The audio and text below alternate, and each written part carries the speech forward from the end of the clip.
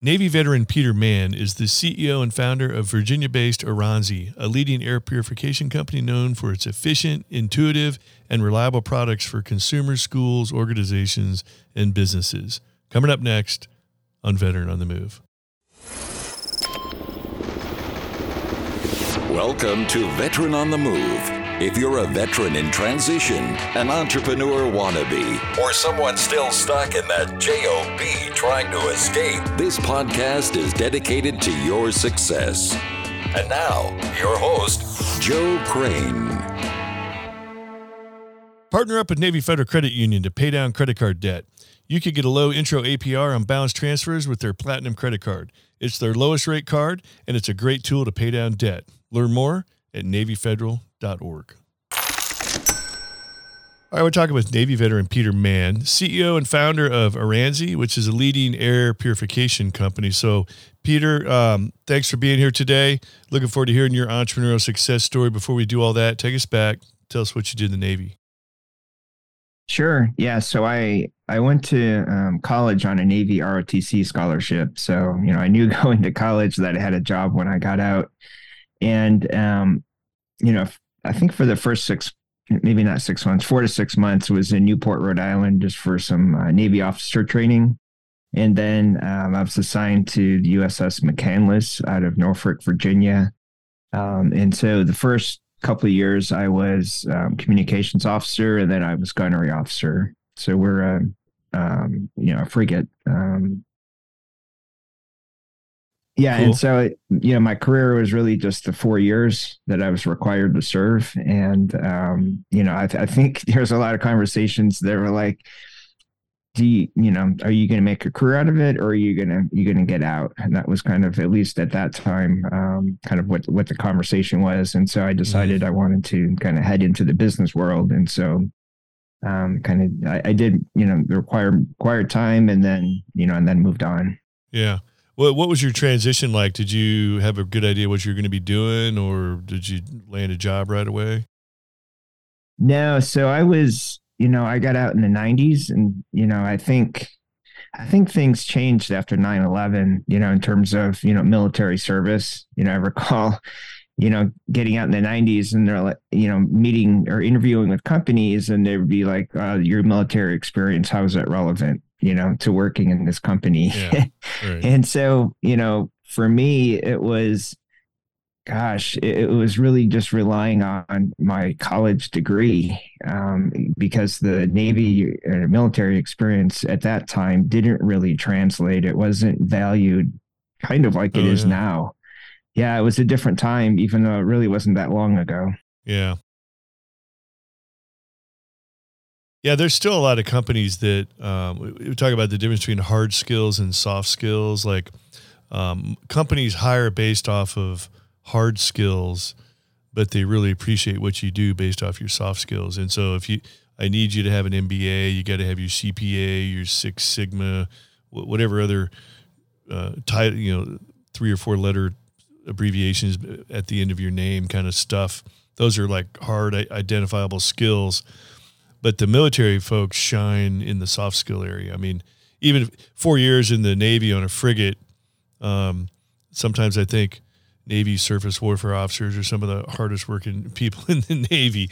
I know what you guys go through, and, phenomenally dealing with people and leadership and everything else. And so a lot of, the trend has definitely come around that appreciates what folks in the military do and what they bring to the table in the corporate world. So what ended up happening with that?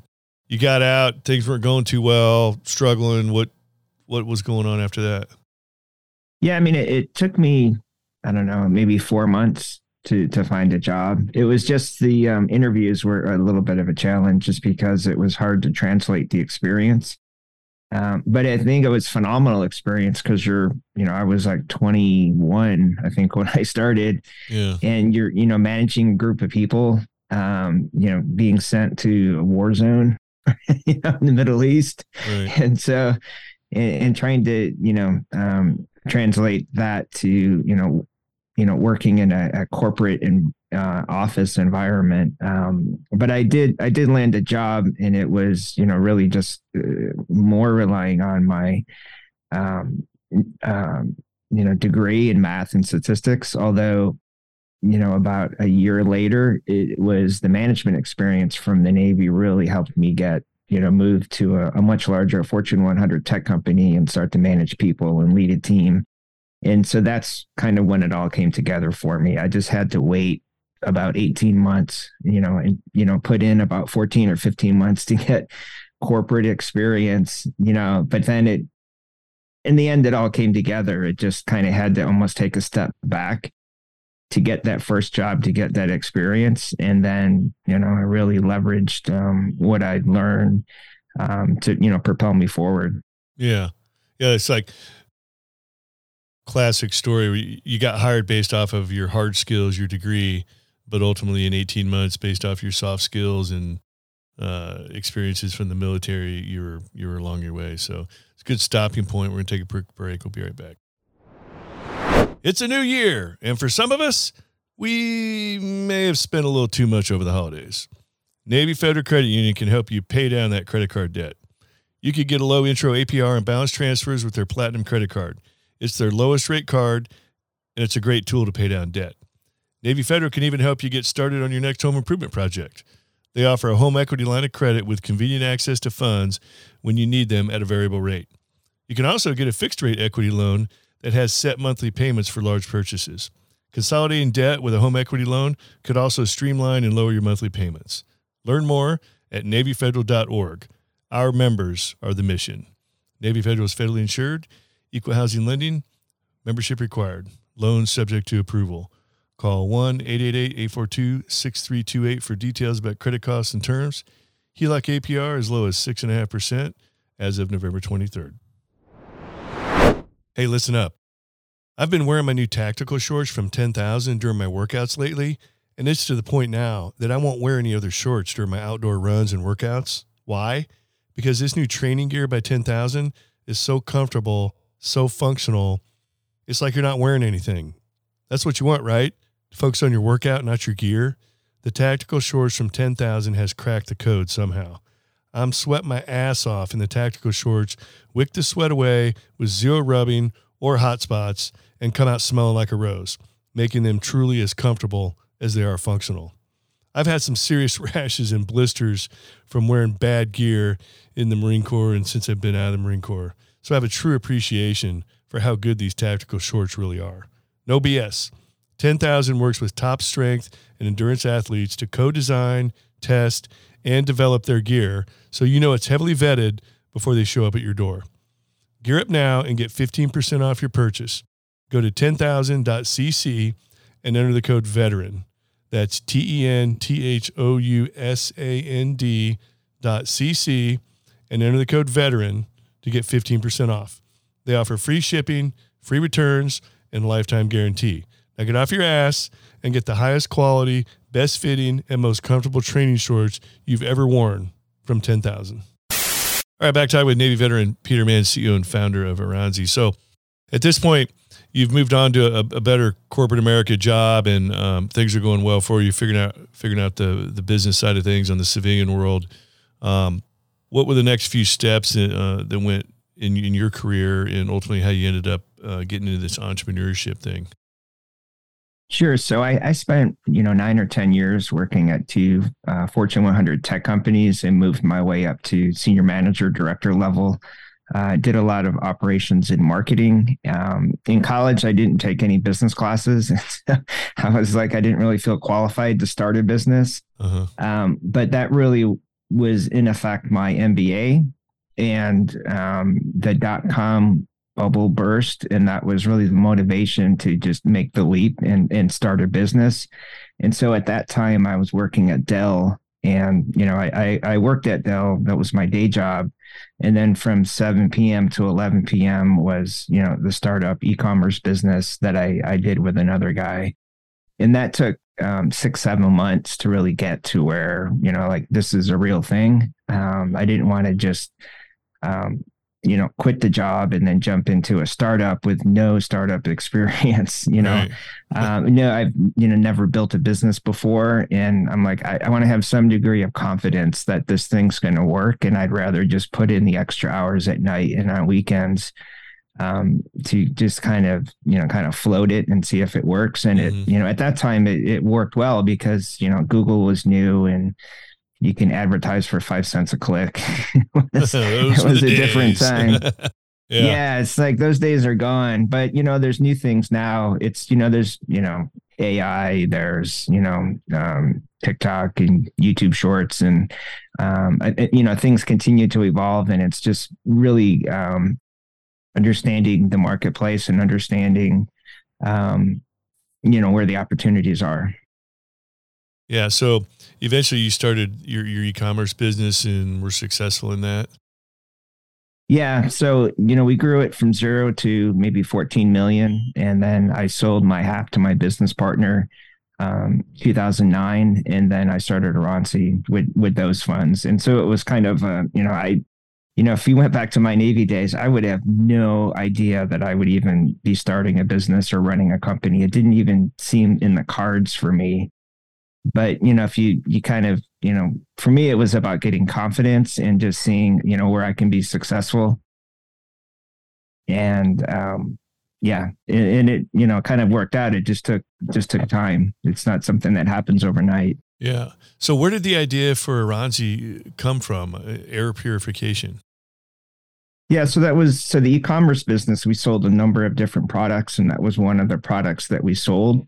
And my son had asthma as a child, and I really didn't know anything about air quality, but, I saw the air he was breathing directly influenced his quality of life. And that's really became, a motivator for me to try and find solutions that were better.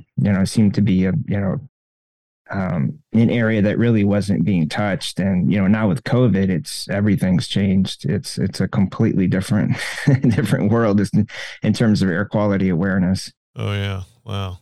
And so what were some of the beginning steps? Talk to us about okay, you sell out from a successful e-commerce business, and you're going to zero in on a few of the products that you knew were successfully sold.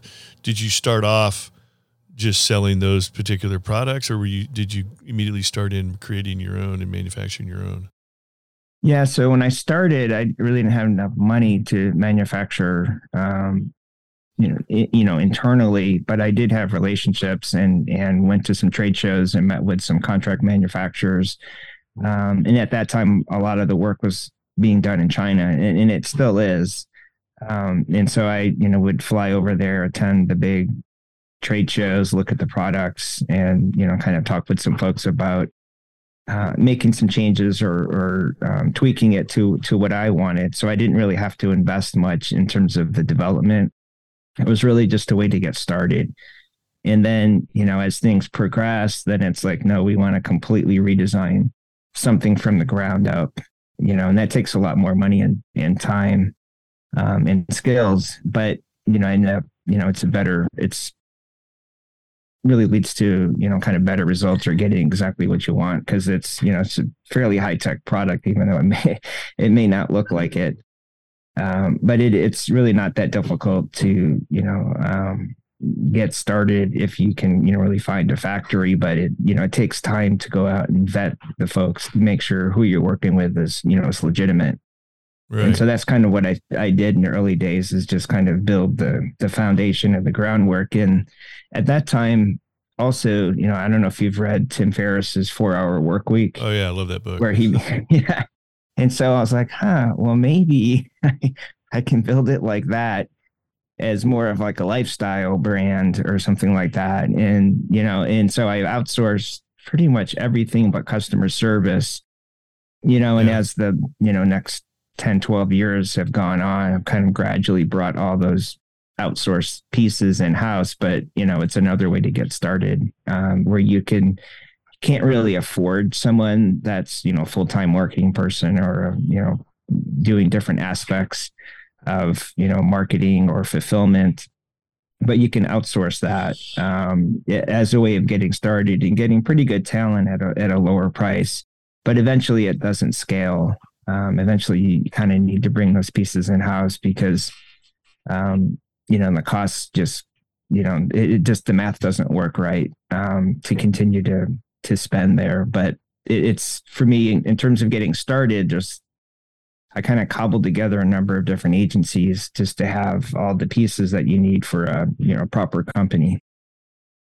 Yeah. So it's easier to go out and hire temp help or hire other companies or people to do things for you instead of, an employee is a very big commitment for a young business owner. Yeah. There's a responsibility there for them, kind of their family benefits. That's the other thing is like, we have to provide healthcare.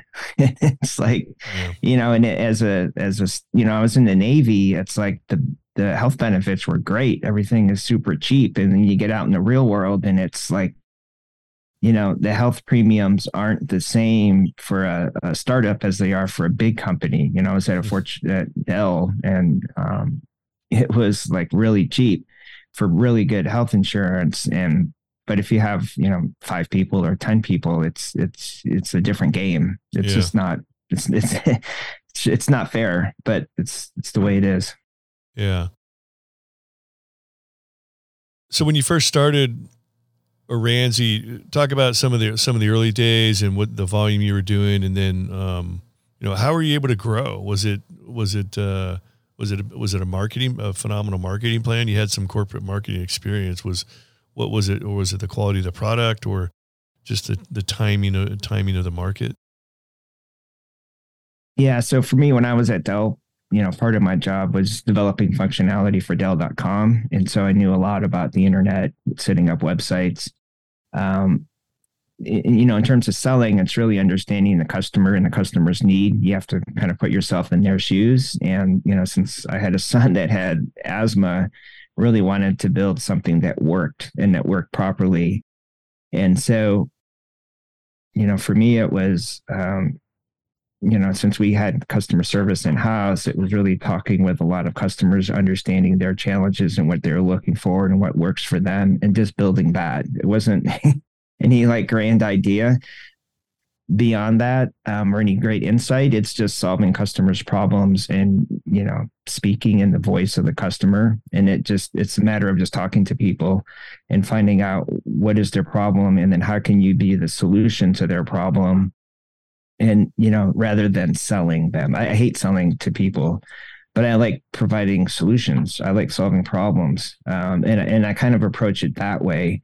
There's too many folks now, at least in our space since COVID. It's just like the number of brands of people coming out of the woodwork are incredible. And I don't think for many of them, they really even know what they're selling. They're just looking to sell product because there's interest in the category, but they don't really know what they're selling. And they don't really know the needs, concerns, and wants of the customer. And so, for me, my recommendation is really understand, who you're serving and how you're helping people. And people want to work with other people. And so, it's kind of like how we've done it, kind of brick by brick. But, in the early days, it's, we were e-commerce. It's, knowing how to set up the ads, how to do it cost effectively, just measure everything. We use Google Analytics. Back then it was a lot cheaper to advertise, but now there's more options. And so it continues to change, and it's just understanding the game and, what you're selling. And you've got to, I think you have to really like what you're doing. Otherwise, like, who's going to put in the time and the effort, especially if in a competitive space, with some, big names out there. And so, I think it's possible, but I think it's, providing a unique perspective, or really just, meeting customers where they are and, and helping them. That's really, we have customer service and they answer the phone and people are like, holy cow, we didn't think we'd even reach the person. Oh, and it's like the bar is so low. Yeah. Yeah. Talking like from a customer point of view, like, you got to call them, like, oh. And once in a while you get one of those companies where somebody answers the phone and you're just like, oh, wow. Forgot what this was like. it can be something that simple. You could have a Me Too product, but you actually like help the customer and solve their problems. They're like, great, I trust you. I can rely on you to take care of my problem. Sometimes that's the differentiator. Yeah. Wow. And are all your customer service folks US based? Yeah. Yeah. That's another big one too. Yeah. And they all have their products and use the products and can relate. And so, and it's kind of funny is, some people just call because they want to talk to someone, which is like, okay. So, we still talk to them. Provide therapy. But yeah, a little bit. I think so. So it's interesting. You don't really know what you're going to get into, but for me from the beginning, the one area I did not outsource was customer service, because you have to maintain the relationship with the customer. I mean, that's really the most important thing, even more important than your product or service. Wow. So when you're starting your business, like how much do you still go back to some of the things you learned in the Navy, when you were starting your business? Were there any things you infused in you at a young age in the Navy that you think helped you with not just corporate America, but also getting into entrepreneurship and starting your own business? Yeah, I remember I don't know if you did this, the POA&M's plan of action and milestones. It's like that thinking in that structure, I think is really important. You have to have a plan, you have to put deadlines on it, and you have to be able to execute against it. And it's really no different in business. It's exactly the same thing, I think. And otherwise you can kind of drift along and not really go anywhere, but if you really want to, drive change, having that POA&M, I think is critical.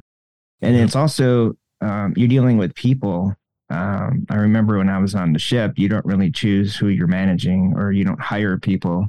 It's like the team's the team. Yeah, this is what you got. And so you have to be able to work with all different kinds of people. It's the business world's the same thing. Mm-hmm. Yeah, plan of action and milestones. So yeah, yep. Yeah, so talk about Aransie's products. Like, what exactly are they, and how do you implement them? Like, you put them on the HVAC system, or they just room things? What do we got here?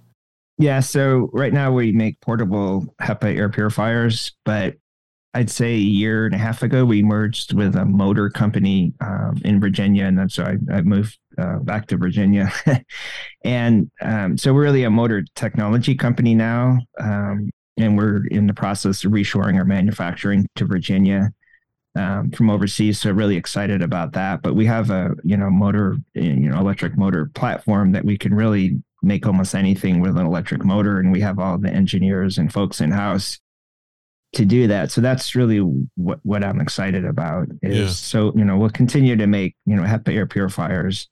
The thing that we've figured out is how to make products in the US that work as well or better than the Chinese imports at the same or lower price. Wow. which is really that's crazy. Yeah, that's awesome. The challenge. And so it's all in the design of the product and, our motor technology.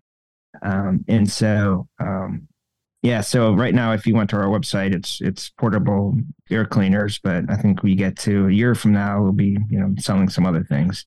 Yeah. And are you, are they involving, is it just a filter system, or is it got UV light? Yeah. So we just use, like a HEPA filter, activated carbon. We don't, utilize any of the electronic, filtration. They tend to, I don't know how to say this nicely. It's really like, if you want to clean the air, that's really what you need to do it effectively and safely. There's a number of other products that have pretty high marketing claims that don't really, it does in testing, it doesn't do. Yeah. It's just, features that you're selling, but it doesn't really produce the results. And so our focus is more on how do we drive costs down and deliver the results, to provide better value. So is ionization or ozone involved in what you guys do, what your filters are doing? No, we don't use any of that. stuff. Ozone is really good if you need to. It's like what hotels use if they want to shock a room. Somebody smoked in the room and it's like, oh, we got this smoke odor and we need to get. But you don't want to breathe it in. It's a pollutant. It's a lung irritant. So you don't want ozone in a space that you're residing. It's like if you had insects and you needed to do a, I don't know, like bug bomb or something. Like that's kind of, to me, what ozone's like. And so it's like, it can work in specific situations, but you don't want to be in the room breathing any of that stuff in. It's not good. And ionization is kind of a new buzzword. You know, if you go back, I don't know if you remember the Sharper Image ionic breeze. Oh yeah. So that became huge. And then Consumer Reports gave them the 3 black dots and said, do not buy, you know, because it just doesn't test well. Yeah. And so that kind of killed them. And now with COVID, there's a number of companies that have emerged kind of pushing the same thing. It's like deja vu 20 years later. Right. And it's, but anyways, within our space, it's largely unregulated, which kind of creates those kinds of issues, and you can't see what a product's doing with your eye. So it's like, how do you know? You can make whatever claims you want. Nobody's going to. Yeah. So the claims are pretty crazy from my perspective, and I want to sleep at night. So we're going to just do things the right way. But, there are standards coming, and, it's kind of a lengthy process to get there. But right now it's a bit of the Wild West.